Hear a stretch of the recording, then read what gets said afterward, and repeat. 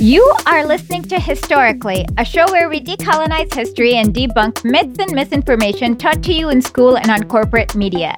So today we have an amazing revolutionary rapper, Xiangyu, from Taiwan, who's going to tell us about the history of the island in the 20th century.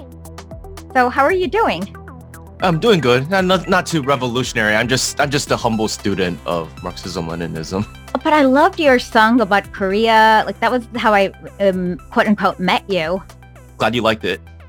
Yeah. By the way, if you haven't, check out our previous interview where we talk about his trip to the unoccupied Korea on YouTube. So we'll include a link. So how did you get interested and connected with Taiwan? I guess your family's from there, right?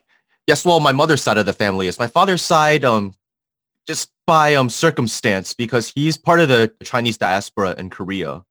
So like his family wasn't like part of the wave of mainlanders who ended up in Taiwan following the Civil War. And needless to say, he wasn't one of those. He's not like indigenous Taiwanese, nor was he like one of those earlier Han migrants from the Qing Dynasty up till like 1895. So what happened was in South Korea, they didn't recognize the children of Chinese migrant workers or just Chinese people in general as their citizens, even if they were born in Korea. And the only Chinese government they recognized at the time was the one in Taipei. And the KMT, the Chiang Kai-shek regime, was also trying to do outreach to overseas Chinese. So people like my dad just became so-called Republic of China citizens. So and since the so-called Republic of China regime only has control over Taiwan, Penghu, Jimen, and Mazu, he by circumstance became a fake Taiwanese and of sorts. And the school he attended was set up basically by the Chinese community there, and they worked closely with the Ministry of Education in Taiwan. So the education he received in Korea was pretty similar to the one that my mom received in Taiwan. Do they speak Mandarin in Taiwan? Mandarin is the most commonly language spoken, but because most of the people in Taiwan are descendants of early migrants from southern Fujian province, they speak like Minnan, the Minnan language, or what people call Hokkien. Yeah, actually in India, there are a lot of people from the Hakka area, I guess. Oh, Hakka is actually Hakka is different, but there's also Hakka people in Taiwan. So before the arrival of the new mainlanders, after around the time of the Chinese Civil War, like the conclusion of the Chinese Civil War, the biggest group of Han Chinese were the descendants of the people from southern Fujian. They speak Hokkien, but then there's also Hakka people. Oh, okay. Sorry. I'm getting them confused. I'm sorry. The current leader of Taiwan, Tsai Ing-wen, is Hakka, actually. Okay. And did you go to school in the U.S. or in China, Taiwan? In the U.S., but when I was a child, I spent most of my summers, and before I started school, I would spend many months at a time in Taiwan, and I lived there for a few years. That's how you learned the language? Well, yes, but also because I speak it at home. Okay. So a lot of people don't understand the relationship between Taiwan, the mainland, and everything. So can we start talking about it from maybe, I guess, the Japanese occupation, or do you want to start talking about it from the kingdom? It's up to you. Well, basically, in essence, I think there's a great misunderstanding among the West, whether you're pro-China or anti-China, and I don't know if you'd agree with this, but most people's understanding of Taiwan just begins and ends in 1949 when Chiang Kai-shek retreated to Taiwan with his soldiers. I think something like that, yes. Something like that, yes. So, we want to get a more historical perspective of it. So we want to rewind it a few centuries, right? Yeah. So essentially, I have a podcast series on Carl Zha's Silk and Steel podcast, because this, if we wanted to go into this, we can go for hours. But essentially, Taiwan was like a trading post at one point, and then what is currently like southern Taiwan, Tainan, was kind of a base of operations for the Dutch East Indies Company. And because they needed cheap labor, they started importing a lot of people from the Chinese mainland. So that's where you get the first beginning wave of Han migration. And then one thing led to another. The Ming loyalist Kok Singa, or Zheng Chenggong, however you want to call him, ended up going to Taiwan and kicking out the Dutch and establishing his kind of Ming Dynasty outpost because the Ming was being defeated and he was a Ming loyalist. So he wanted to counter the Qing and restore the Ming. So there's kind of, you can kind of see a parallel between Chiang Kai-shek's KMT going to Taiwan and the Communist Party of China being victorious on the mainland. There's a slight parallel there. So that happened. And then the Qing eventually, like later on went and defeated the remnants of the Ming on Taiwan, and Taiwan was incorporated into the Qing dynasty. The Qing kind of just didn't really know how to deal with Taiwan because there were revolts all the time there. There were also the different groups of people in Taiwan. Like you have migrants, like I said before, you had migrants from like southern Fujian, but they came from two different major areas, and those people killed each other all the time. And then like they killed Hakka people all the time. Hakka people killed them all the time. And like every few years there's like, so then like the Qing officials were confused. They're like, okay, are these people like trying to revolt against the government? Are they just killing each other? Like how the hell do I? So then for a while they just kind of banned people from the Chinese mainland from going to Taiwan in the first place because they're like, yeah, it's too chaotic. But you know, people still find one way or another. And by the time the Japanese colonized Taiwan, Taiwan was majority Han Chinese. Now, I think some people like to draw parallels between the Sinicization of Taiwan and the settler colonialism of the United States with the genocide of Native Americans. Oh, that's stupid. Don't do that.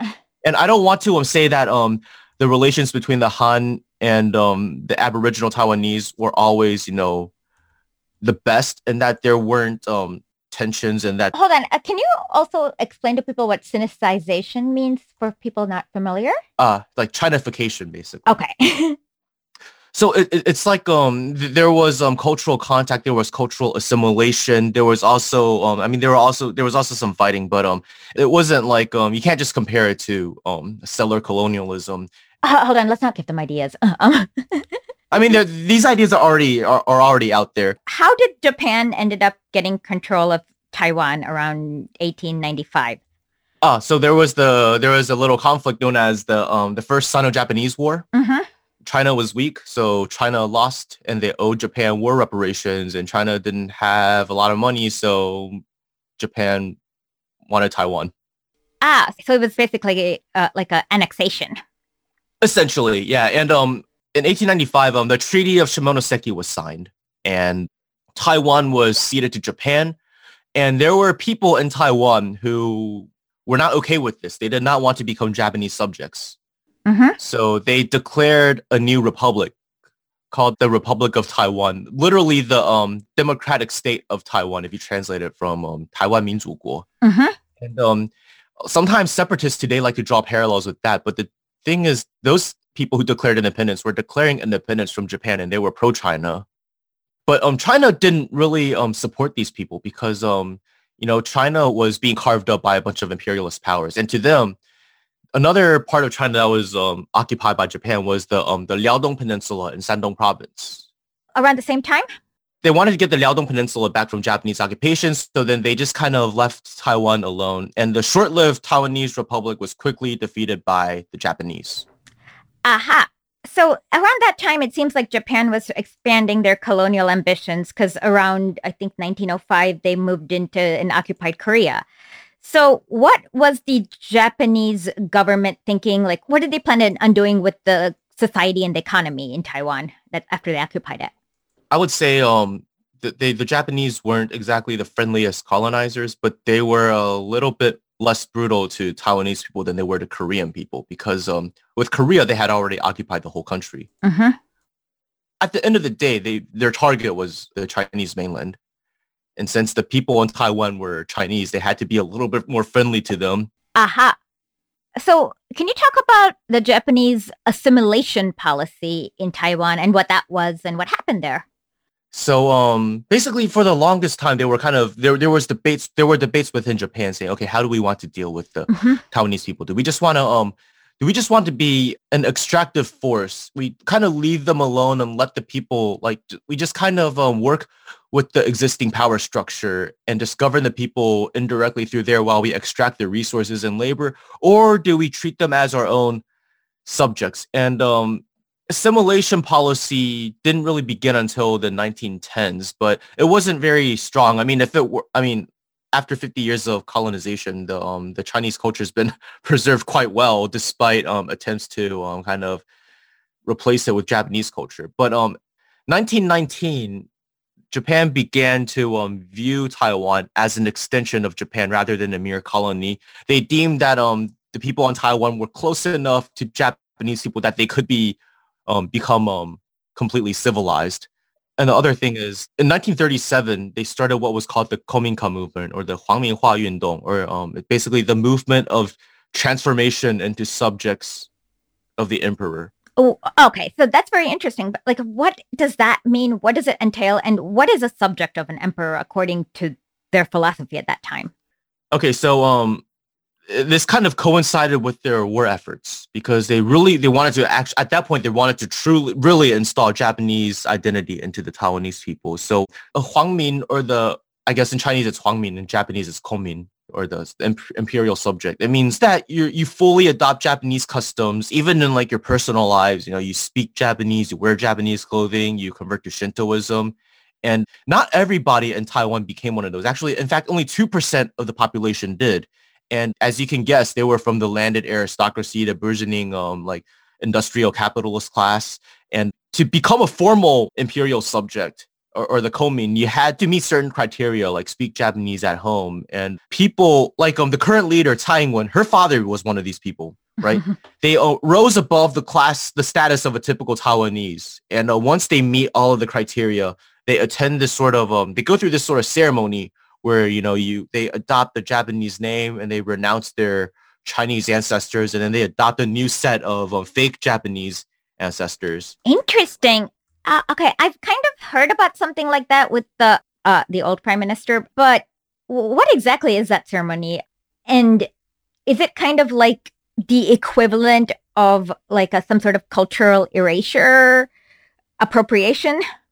Yes, it is. It's erasure, but honestly, I don't think this has too many repercussions on Taiwanese society today. Sometimes just people will explain things like, oh, people like Tsai Ing-wen are just like traitorous to China because their fathers were Huangmin. But I think one thing that's important to note is the people who became these who went through this sort of ceremonial process were people from the landed aristocracy. So I think we should be looking at primarily their class background. But I think for today's episode, what's really important is are the events that took place following retrocession, or the return of Taiwan to China, and like 1945 to 1949, the stuff that happened there, and also the policies of Chiang Kai-shek and his son Jiang Jingguo. Exactly. That's what I wanted to focus on, but I just wanted to give them a brief background. So around this time, Japan is, well, for those of you who are not familiar with this, please listen to our episode with Timur where we go through World War II in China so that you understand, like, around this time, Japan is occupying China and doing really colonial and imperial activities. So please listen to that. And we're going to assume that you've listened to that and you're kind of familiar with early World War II in China. Okay.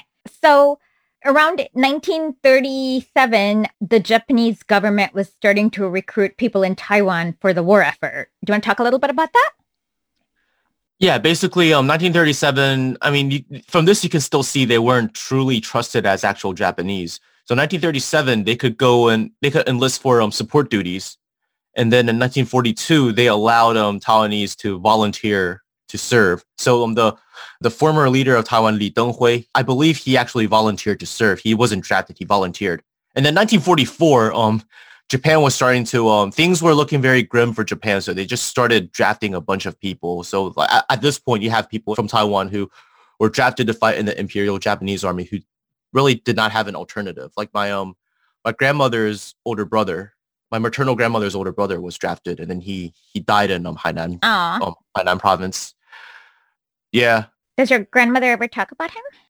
I mean, not really. I mean, she just talks about how he was drafted into the war and just never came back. Aw, that's sad. Okay. Yeah. Okay, so then basically there was the Yalta Agreement, which we cover in the other podcast. And then they kind of decide that different areas are going to be under the protection of different governments. So Taiwan was ceded from Japan and quote unquote returned to China right after the war. So can you explain what this means? Well, basically, just territories that were ceded from China were to be returned to China was basically all that is. But the thing is, China was in a state of chaos because a civil war was going on. So people like to think that the KMT didn't arrive to Taiwan until 1949. And 1949 was when like the entirety of the government was relocated to Taiwan. But starting from 1945, Taiwan was under KMT rule because it was returned to China, and the Republic of China at the time was the legitimate government of China. Now, they didn't really have the time and resources to really govern the people in Taiwan. They were more focused on their war efforts. So then they taxed the people in Taiwan heavily. And hold on. So I just kind of want to get into a little bit more detail about this. So the civil war in China was between the PLA and the nationalist KMT government. And I guess China was badly deindustrialized. They didn't have food. So there was tons of problems that caused the whole war. So how did the KMT government utilize the Taiwan area? Like what did Taiwan provide for the government, I guess? A lot of grain. Okay, so it was for, and a lot of industry was destroyed by the war because of all the air raids. In Taiwan or in mainland? Yeah, in Taiwan. Okay, so it was then ceded back to the Republic government, I guess, KMT government, and it was under the U.S. protection zone, right? Did the U.S. ever occupy that area? No, it didn't. It was completely just given to Chiang Kai-shek. Okay. And he's the leader of the KMT. And of course, everyone knows that Mao was the leader of PLA. But then Taiwan gets stuck in the Cold War. And in 1949, U.S. tries to separate Taiwan. Like, what happens there? Well, I think before we get into 1949, we should really talk about just the era from 1945 to 1949, because what people don't seem to understand is a lot of the anti-China sentiments in Taiwan are an extension of the anti-KMT sentiment. I know this sounds weird to people who aren't familiar, but it's been exploited by the separatists to turn into this sort of anti-China sentiment. Because remember, at the time, the KMT was too busy focusing on issues on the mainland to really address the needs of the people on Taiwan. And then the people on Taiwan were made to feel like second-class citizens. And a lot of them were just thinking, we were looking forward to returning to China, but now that we're returned, it seems like we're still being treated like second-class citizens. So what happened as a result of that? Okay, so 1945, Taiwan was returned, right? And Chen Yi was sent by Chiang Kai-shek to serve as the chief executive governor of Taiwan province. And during this time, a lot of civil servants who had served during the Japanese were just completely just replaced by, oftentimes by underqualified people from the mainland, because the KMT government just said, okay, these people were educated under Japanese rule, they can't be trusted. And there might be some truth to it, but that's not how you deal with internal contradictions among the people. Like, if you want to win over the people, you can't just do that. I mean, Taiwan developed economically a little bit ahead of the mainland because it was a Japanese colony. So then there was also an air of classism, because you had like these people coming from the mainland who were just poorer. Well, this was later on in 1949 when it was like the soldiers, because the soldiers mostly came from like poor peasant families and stuff. So anyways, this sort of poor management, poor military discipline, government corruption, the bad economy, and all that. Rebellion broke out in 1947. Basically, there was a woman who was selling untaxed cigarettes. And hold on, this is a really very interesting thing. This is the 228 incident, right? Yes. Okay, so this is actually like one of the most important, what do you call it? Turning points? Yes, go ahead. So there was a woman who was selling cigarettes, and it was illegal cigarettes? They were just kind of untaxed, like even in the United States, if you like buy cigarettes from another state and you sell them, like let's say you buy cigarettes from like a cheap a cigarette with low taxes, and you go to New York, something similar. Yeah, got it. Okay, then what happened after? So the Tobacco Monopoly Bureau enforcement team in Taipei confiscated them from this woman. Her name was Lin Jiangmai, and then things escalated, and one of the people in the enforcement team just hit her with his rifle. Oh my God. So Taiwanese passersby, I mean, this was already during a time when they were being taxed heavily, and like the newly arrived KMT government didn't really treat them well. They were already separated for 50 years. So then there was already some sort of like cultural separation. And plus, like I said before, most of the people in Taiwan are descendants of people from southern Minnan, southern Fujian province. And these new arrivals from the mainland came from all over China. So then they spoke different dialects and all that stuff. So then there was also just sort of like a view that these people are outsiders. This sort of stuff happens. So the same crowd of the people who got into the altercation with that tobacco monopoly bureau enforcement team went and protested to police and government buildings. And they also complained about inflation, unemployment, government corruption. So the soldiers shot into the crowd to disperse the protesters. So they were heated at that point. So then they started taking over government buildings and military bases on March 4th. And then they announced the incidents all over the radio. The protesters announced the incident? Yeah, they took over the government buildings and they took over the radio. And they announced the incidents over the radio. And this just sparked province-wide protests because people were pretty fed up with the KMT and the way that they were just being treated like second-class citizens. So then what was really unfortunate was, because you have issues of unemployment and people who had just served in the Japanese army who were just kind of frustrated by the way things were. And oftentimes it's easy to just look for scapegoats for your problems, right? And did the KMT maybe see these people as collaborators or something like that, like an enemy? A little bit. They were just not to be trusted completely because they were educated under Japan and they were colonized by Japan for 50 years. Okay, so they didn't see them as collaborators per se. No, I mean, but there certainly were some collaborators, but they were in the minority. Most of the people weren't collaborators, but well, I know they weren't, but the KMT believed that is what I'm trying. Not necessarily. They just, like I said, they were just too focused on dealing with the civil war on the mainland at this time to really just address the needs of the people in Taiwan. So, anyways, because the KMT government was made up of people from the mainland, these protesters eventually, because by this point, everyone in Taiwan knew about these incidents. So then they were just kind of like, there was just a lot of uprisings. What was really unfortunate was they would just see mainlanders who weren't necessarily in government. They could just be professors or just... Oh, and they were targeted? Yeah, they would just kill and beat them and rape them. Ooh. So it's... The separatists today like to paint the 228 incident as a simple matter of mainlanders killing Taiwanese people, but it's not exactly there was an element of that, but because the reinforcements arrived from mainland China on March 8th, and then they started just mowing down a lot of these protesters. Part of the protests were also 32 demands, like demand for democracy, the right to strike. Okay, I just want to get the sequence right. So then it escalated, so the KMT responded by sending more people over to quell the unrest, right? Yes. And then that happened in early March. Yep. And then martial law began. It basically began... What is martial law? Your democratic rights that are outlined in the Constitution are temporarily lifted. Okay, so basically like they had lots of summary executions, basically shooting sprees, like lots of weird things. The martial law didn't end until 1986. Yes, that's the biggest period of white terror in history, but we'll get to that. By the end of the thing is at that time, just basically if you were suspected of trying to overthrow the KMT, you were either thrown in jail or executed. And most of the people then, like during the Chiang Kai-shek era, who ended up getting executed were communists or communist sympathizers. So did they have any connection with the PLA, or were they like an independent communist group? I mean, before 1949, they were in collaboration with the Communist Party of China, like on the mainland. So they were connected to it?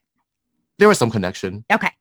Okay, so was this white terror like, because around that time there was like a big Cold War hysteria like around the world, because essentially fascism was capitalism and it was very unpopular. And so they were really worried about there being like a global communist, whatever, something crazy. And so I don't know if it's strategy or reaction on part of the KMT was based on that anti-communist hysteria. It was. I mean, they had just lost the mainland. Mm-hmm. Oh, no, wait. I thought that they didn't lose it until 1949. 1949, yeah, but I mean, like we're talking about martial law now. Martial law like goes way beyond 1947. So I mean, there was So what's going on in the mainland is that I thought the KMT and PLA were still fighting over control of the mainland around. yeah, they were. Okay. So then they had a big overreaction. How does that go? I mean, I go a little bit later because by the time Chiang Kai-shek's son Jiang Jingguo succeeded him, there really wasn't much of a communist movement in Taiwan. No. I mean, We're still talking about the 1947 228 incident.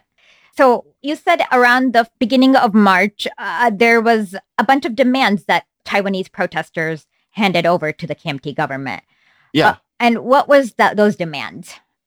there were like 32 of them. I don't know them all. No, I know. Can you just like list one or two? Democracy, the right to strike, but also the requirement for 2/3 of the commissioners in Taiwan to be people who have resided in Taiwan for more than 10 years. So what does this mean? What's the significance? It means that people in the KMT who were governing Taiwan were disconnected with the people in Taiwan because they weren't even Taiwanese to begin with. They just got imported from the mainland. Aha. Okay. So it was almost like a replication of a colonial capitalist relationship, or they were trying for that. It certainly felt like it to a lot of Taiwanese people at the time. Okay. Clearly, the KMT is being supported by the US government, and they're really scared about the PLA. At this time, barely. The U.S. was starting to give up on Chiang Kai-shek. They didn't renew their they didn't really renew their support for him until the Korean War started. Is it because of the 228 incident that the nationalist government had so many military installations already there in Taiwan, or was it before? Like, I'm trying to figure out what caused them to run away to Taiwan after they lost the war in 1949. It's not because of the 228 incident. It's just because Taiwan was the last territory left that hadn't been liberated. Okay, so basically that was their last stand. So when the PLA came, October 1st, right? You have to remember the PLA didn't have a navy. Oh. So, nor did it have an air force. So, okay, this makes sense. So they basically, I mean, to be honest, the whole hammer and sickle thing is that it was peasants who had nothing but a hammer and sickle in a proverbial manner, not a literal manner.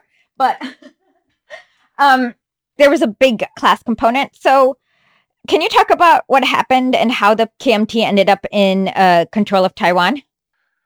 So after the Huaihai campaign, the KMT kind of knew it was screwed. So that they started planning for the evacuation to Taiwan. They started shipping a lot of the national treasures from the mainland to Taiwan. So if you want to view China's national treasures, you go to the Palace Museum in Beijing for the architecture, but you go to the one in Taipei for the actual artifacts. And the gold reserves were also shipped over to Taiwan. Basically, at that time, it just went wherever the KMT government relocated. And along with the KMT government, I heard a lot of the Chinese collaborators also ran, right? Or at least that's what Timur said in his interview. What do you mean Chinese collaborators ran? So in the mainland, there were people who collaborated with Imperial Japan, and they were very unpopular. So they apparently fled to Taiwan too around that time. The vast majority of the people who went to Taiwan were soldiers. Ah, okay, got it. And those are the soldiers, I mean, they didn't really want to be in Taiwan. I mean, a lot of them were just kind of impressed into the army during the Civil War. So the KMT basically told them that it was a temporary retreat and that they would be home like very soon. But of course, the PLA didn't have a navy or an air force. Like they couldn't actually go after Taiwan. So was there a treaty where the PLA ceded the territory formally or no? No. I mean, a lot of times Western communists make fun of the fact that the so-called Republic of China Constitution still contains the mainland and even Outer Mongolia. And they're like, oh, well, Taiwan thinks it's a real China. No, this is a very gross oversimplification. It's a holdover from the Chinese Civil War. And notice how Beijing never complains about it because Beijing recognizes this as a legacy of the Civil War. I mean, what do you view the relationship between Taipei and Beijing as? State to state? I'm sorry. Or what? Me? I thought it was like I didn't really have a relationship. But I mean, nowadays you have Taiwanese businessmen like doing stuff in the mainland, and you have people going. You have to have like you don't have official diplomatic relations, but you have a satellite state or like a enclosure. No, not that. Satellite state would involve that like one party is kind of like manipulating the Oh, other. no, not manipulate. Okay. I don't know what the relationship is actually. What is it? I mean, the Taipei regime now, it's the incumbent party is a DPP, and they're moving, and they want to make it more like a state-to-state relationship. But before, during the view was there was only one China, and that there's a disagreement on what this one China is. But this is an internal affair of the Chinese people. And yeah, because there was a conspiracy at this point when Chiang Kai-shek retreated to Taiwan by the U.S. to create either a one China, one Taiwan situation or a two China situation. So it's the Taiwan independence was it was already a conspiracy by the U.S. imperialists by the 1950s. So there's a slight parallel that Chiang Kai-shek kind of wanted to create another Korean situation, but it didn't pan out. Can you talk a little bit about that? I mean, ideally, he wanted to return triumphant to the mainland, but that wasn't going to happen. No.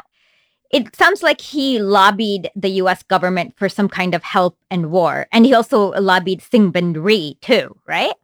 The head of the South Korea. They wanted to... I mean, Chiang Kai-shek was concerned about his own power. Mm-hmm. And he knew he was going to... Before the Korean War broke out, he knew he was being abandoned. So, I mean, even before the Korean War broke out, he even sent people to the mainland to negotiate with Zhou Enlai. And then what happened? The Korean War broke out. Well, it makes sense because there's a land border. So obviously it makes sense as to why the PLA troops would go to help Korea when the U.S. invaded. So can you talk about the relationship between Truman and Chiang? Oh, I mean, the U.S. just wanted to stabilize the situation because they wanted to, at that point, they were still trying to drive a wedge between the Chinese and the Soviets. They thought that the new PRC could be won over. Aha, okay. But then the U.S. invaded Korea and it changed things, right? So at this point, they were just, the PLA was still intending on liberating Taiwan because it hadn't fully committed to send their troops to Korea. I guess a lot of people don't know is there were still a lot of offshore islands on the mainland side of the Taiwan Strait that were still under KMT control. So the PLA just starts liberating a lot of them. Okay. And this is around the July of 1950, 49? Yeah, 50. Okay. But then the U.S. responds by sending fighter jets to Taiwan, right? Yeah, but at this point, the KMT notices that the U.S. isn't really defending those offshore islands. They're just preventing the PLA from crossing the Taiwan Strait onto the Taiwan side. Okay. Which is why eventually, when the shelling of the Battle of Kinmen began in 1958, the PLA intentionally left the island unliberated. Ah, okay. So then I guess they called off Chen Yi's forces. So around this time, the U.S. and I guess if you want to call them that, UN started bombing Korea, right? Yes. The Korean War broke out in June 25th, and the U.S. intervened like shortly after. Yeah, MacArthur goes to launches his counterattack in Incheon in September of that year, I believe. Okay. By the way, check out our YouTube. We'll put a link where Zhang Shu talks about the Korean War in our earlier interview. So can you just walk us through the next few years in the life of Taiwan, like how they're dealt with the Korean War and how like the Eisenhower administration versus the Truman administration dealt with this? Well, there wasn't really much of a difference between in maintaining the relationships with the KMT government. I mean, after the Korean War, things just more or less stabilized. Okay. Because before the Korean War, there was they wanted to abandon Chiang Kai-shek, but after the Korean War had started, they wanted to prevent communist expansion. So then they sent the Seventh Fleet to the Taiwan Strait to prevent the PLA from reaching Taiwan, and then they renewed their kind of support for Chiang Kai-shek, but not without issue. I mean, the U.S. didn't really like Chiang Kai-shek because he had too many ideas of his own. They wanted to replace him with somebody who was a little bit more obedient, like a Juan Guaido. I mean, their guy was Sun Liren for a while, but then Chiang Kai-shek kind of figured out the conspiracy and then just killed him. Yeah, no, he didn't kill him, but he just kind of exiled him. So I want to just give the definitions because a lot of times in Western media, they'll say the people who arrived in Taiwan like around the conclusion of the Chinese Civil War as like the mainlanders, and then everyone else they'll call native Taiwanese. But then that like gets confusing because because people start thinking, oh, so those people are they're not like ethnically Chinese at all. They're not like Han. They're just like Aboriginal Taiwanese, which is not the case. Which is why I prefer to just use the Chinese term 本省人, which means people of this province, which means people whose families were already in Taiwan by the time Taiwan was returned to China in 1945. And 外省人 are like the new arrivals from the mainland around the time of and their descendants from around the time of the conclusion of the Chinese Civil War. SOS Cuba. All new subscriptions this week will be used to audition a Juan Guaido figure to install in Cuba. So head over to historically.substack.com and subscribe to our newsletter and listen to previous episodes of our podcast. That's historically.substack.com.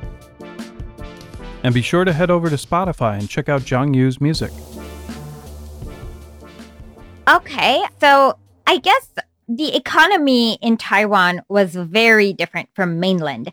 So can you talk a little bit about how each class or different sectors of society worked and whether and who controlled what? I mean, the aristocracy then was basically the landlord class. And those were represented by the KMT, right? The KMT made inroads with them. Okay. I think the TLDR is okay. Taiwan was the stuff you mentioned about Japan was pretty good, but basically KMT came, they were corrupt, they didn't win over the Taiwanese people, and then the Chiang Kai-shek was screwed, but then the Korean War happened, which kind of gave him like a second hit of life support.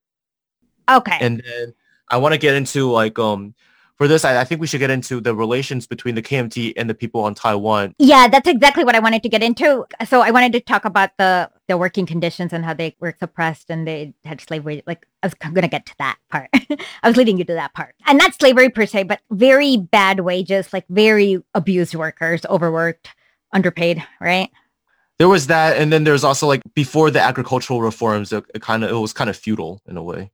So was Taiwan a largely rural economy or was it largely an urban economy? It was in transition. Okay.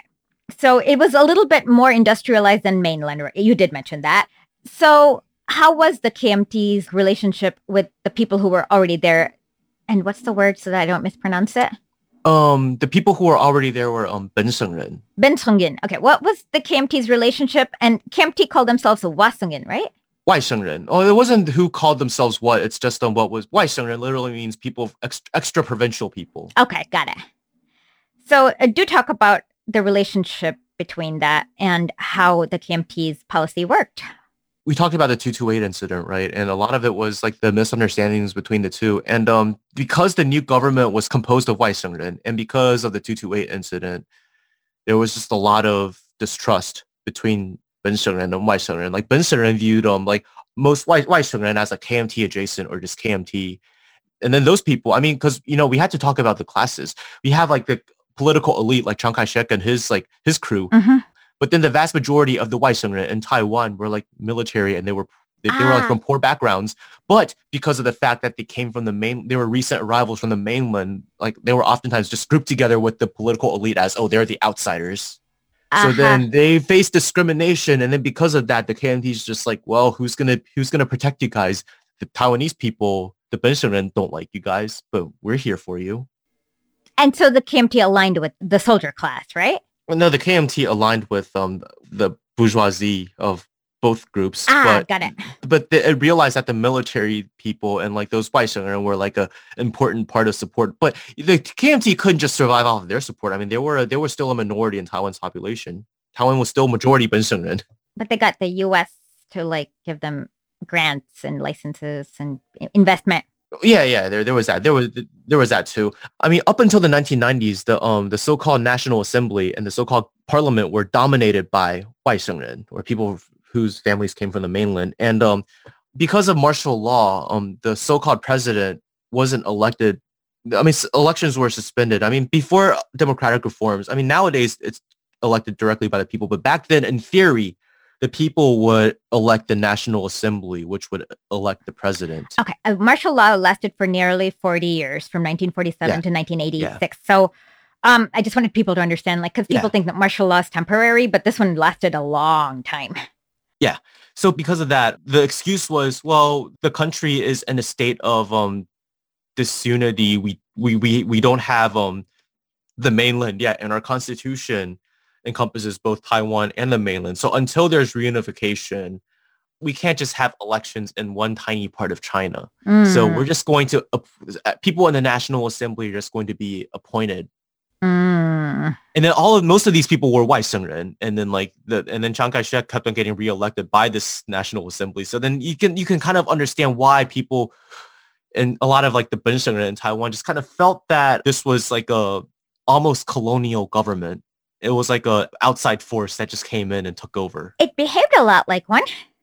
There definitely is. I want to explain this because this is why like a lot of the Taiwan separatists nowadays will describe China as a colonial power, because in their minds, okay, KMT came from the mainland. The CPC today, they're mainlanders. So it's like this sort of identity reductionism going on. No, well, I mean, it makes sense from their point of view, though. Yeah. It's same country, I guess. But then they kind of take U.S. imperialism out of the picture. That's like the missing piece of the puzzle. And like I said, the KMT didn't necessarily trust the Bensheng civil servants because due to having been educated by Japan's colonial subjects. So then there were also affirmative action and civil servant examinations. And when we think affirmative action, we think of, it helps people that are underprivileged. Over here, affirmative action kind of just helped Waisengren. So in 1956, the acceptance rate for Benshengren was 0.061%. And in 1960, in the army, only 13.8% of lieutenants, 9.5% of field officers, and 1.3% of general officers in the military were born in Taiwan. And when we say born in Taiwan over here, I'm talking about Taiwan-born Waisengren, as well as Taiwan-born Benshengren. But if they weren't born in Taiwan, they're definitely Waisengren. So clearly, in this time, there was this sort of era of Waiseng superiority in Taiwan. And the official slogan of this era was reclaiming the mainland. I mean, Chiang Kai-shek knew it wasn't a possibility, especially after the mainland had developed nukes. But in the eyes of Benshengren, they felt that they were just cannon fodder to Chiang Kai-shek because they felt that the KMT didn't really see them as like truly one of their own. And then they felt that if reclaiming the mainland were successful, that it wouldn't really benefit the Benshengren. So did they form a rebellion, like a independence movement? Like what happened? How did they respond to it? Well, during Chiang Kai-shek era, most of the opposition were communists, but then they got crushed. So then by then, as Taiwan became more industrialized, there was a growing middle class in Taiwan. And that middle class was kind of more liberal minded. It was against the KMT, but it wasn't necessarily an independence or separatist movement. It was like they were for like bourgeois democratization. And this kind of rose and... Oh, so more democratization, but not necessarily a change of control. Well, it was an opposition movement because back then the KMT was the only party that was allowed, but they did allow people to run for like local government and also like run for things like parliament as independents. They just couldn't form another party. But then it kind of became understood that there was an opposition movement that was made up of people from outside of the party that kind of birthed the DPP. A lot of this struggle happened after Chiang Kai-shek had died and was replaced by his son, Jiang Jingguo. When did Chiang Kai-shek die? 1975, but by 1972, his son was mostly kind of running things in the background. Okay. So it was a very, I guess, for lack of a better word, very regimented, I don't know what to call it, but they weren't allowed to form unions for a while, like for maybe 10 years. Like it was not very good for workers, I guess. Yeah, but by the time his son came into power and like really developed the economy, everybody did benefit. I mean, it was still capitalism, but like everyone rose. Okay. And what did he do that was different then? Well, I think in 1970, there was an assassination attempt on Jiang Jingguo, Chiang Kai-shek's son, when he visited New York. And in his diary, he asked, the assassination attempt was done by like these separatists who were anti-KMT. Mm-hmm. So he asked in his diary, why would Taiwanese people want to kill me? Mm-hmm. But then you could start seeing that when he came into power, he started kind of inviting more Benseongren into higher levels of government because he knew that returning to the mainland was not a possibility. He was still anti-communist. He wanted Chinese reunification, but he was also anti-communist. So that at this point, it was like, oh, okay, we're just gonna wait and see how things go. And if the government on the mainland collapses, then we'll figure out how to reunify. It was kind of like the unspoken attitude. But he was like, but to stabilize our rule in Taiwan, we have to do some reforms. We have to get rid of this image of the KMT being like this outside force and let Taiwanese people like Benseongren become more involved in politics, especially at higher levels of government. And we really have to develop the economy. So he carried out the 10 major construction projects. It was like infrastructure and like heavy industry and stuff like that. It was heavily guided by the government. And since like this was around the time when Japan's economy was evolving, so then Japan started doing a lot of outsourcing. So around this time, Taiwan was also doing a lot of more low-level manufacturing for Japanese and American companies. Consumer goods? Yeah, basically. So then they're already having an extra surplus of like hard currency then, so they can actually import more stuff and leave people a little bit more comfortable. So that was his policy. Yeah, but then the final blow to the KMT's military dictatorship was in 1979 when the U.S. abandoned Taipei in favor of Beijing. What happened there? Well, I mean, 1971, Beijing replaced Taipei as the representative of China in the UN. 1972, Nixon visits China and they signed the Shanghai Communique. And I think that... But China's population is like humongous compared. I just wanted people to understand how weird it was to have Taiwan as the official representative because China was the most populated country at that time. Well, I think one way to frame this though is yes, that's totally correct. So people say that Taiwan isn't in the UN, but okay, de facto it isn't. But Taiwan was never in the UN as Taiwan. No, it was the Republic of China. Yes. And Taiwan, according to the Republic of China Constitution, Taiwan is a province of the Republic of China. Basically, what the Shanghai Communique said was there was only one China. Mm-hmm. Okay, so it doesn't say which China, but it just says there's only one China. Mm-hmm. So the KMT was like, okay, whatever. The second part was that Taiwan is part of this China. And okay, the KMT doesn't disagree with this. I mean, the KMT wasn't involved in the Shanghai Communique, but I mean, it was paying close attention. So saying that Taiwan is a part of this China was kind of like the U.S. kind of, it was a concession by the U.S. saying, okay, we're not going to try to continue our conspiracy of creating a two China or one China, one Taiwan situation. Okay. At least that was a promise. I mean, they still kind of did. And then the final thing was the cross-strait situation is to be settled peacefully, and I think that was a concession by the Communist Party of China. Oh, what was the concession? That the cross-strait situation would be settled peacefully. From the Strait of Taiwan. Yeah. So what happened next? So, I mean, a lot of the legitimacy of the so-called Republic of China regime on Taiwan rested from U.S. support. Mm-hmm. And now that the U.S. cut diplomatic ties, it's kind of more like, okay, so as like opposition was growing within the island, it was becoming isolated on the international arena is where I'm trying to get at. Okay. Because of different global strategic alliances. Yes. And then the petty bourgeois, like Benseong opposition movement, and over the course of the 70s, began calling for the redistribution of political power. But I want to make note, and I've said this on Carl's podcast, that most of their demands were in the political arena and not economic arena. And I think this is a very important sign of the fact that this isn't a leftist movement. It's like a petty bourgeois liberal centrist movement, I guess. Yes. I mean, look at the protests in Hong Kong, for example. Mm-hmm. None of their demands were economic. They were all political. So does the KMT government concede? Not initially. Eventually, yes. So what was their reaction? What were they thinking initially? So, I mean, here's the thing about the KMT. They were very good and efficient at crushing communists. Uh-huh. But they don't really have much experience in dealing with petty bourgeois liberal opposition. Because this was kind of like a class that didn't really exist in great numbers. It was created after the economic jump.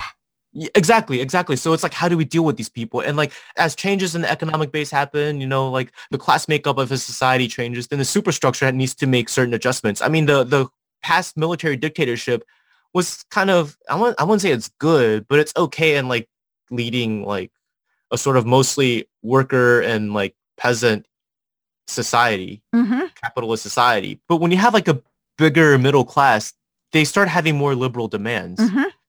So then this was during a time when, you had opposition politicians like getting involved in government. There was like the 党外 movement. 党外 means outside of the party. So that was like the predecessor to the DPP. Because like I said, opposition parties weren't allowed to be set up yet. And there was a lot of discourse, a lot of magazines being published. They had like a bunch of liberal magazines, and a lot of them had some of them had some sort of separatist ideas, but their main goal was still the democratization. What did they want for democratization? Multi-party elections, a direct election of leaders, and so basically they want to be like the U.S. So how did the situation resolve itself between the KMT and the opposition and the DPP? Well, there was a Formosa magazine incident. Talk to us about it. It was so Formosa magazine was one of the liberal magazines, like the anti-KMT magazines, right? And they held a commemoration event on International Human Rights Day, and then there was a clash between just the protesters and the police, and it was the greatest since the 228 incident. And around this time, there were a lot of magazines just calling where people like petty bourgeois intellectuals would write about democracy and like criticize the KMT. And then there was a cat and mouse game because the KMT would ban them, like they would revoke their publication licenses, and then they would reemerge under new names, but like kind of similar names are similar enough that okay, it's the same company. So the publications would get cracked down upon, and then once they get cracked down upon, they'd reemerge with the new shell looking company, I guess. Exactly. It's like, for example, if international publications were shut down, and then they reemerge as like Workers' World publications or something. It's similar enough that people would know things. So then organizers of the magazine were arrested and sentenced. What did they get? Oh, a lot of prison terms. And then all of them except for one of them became DPP chairman at some point. This concludes part 1 of our interview with Xiangyu. Please check out our next episode for part 2. Music for this show is done by RecTech. You can find him on SoundCloud and on Spotify. WRECKTECH. And thank you for listening to our show.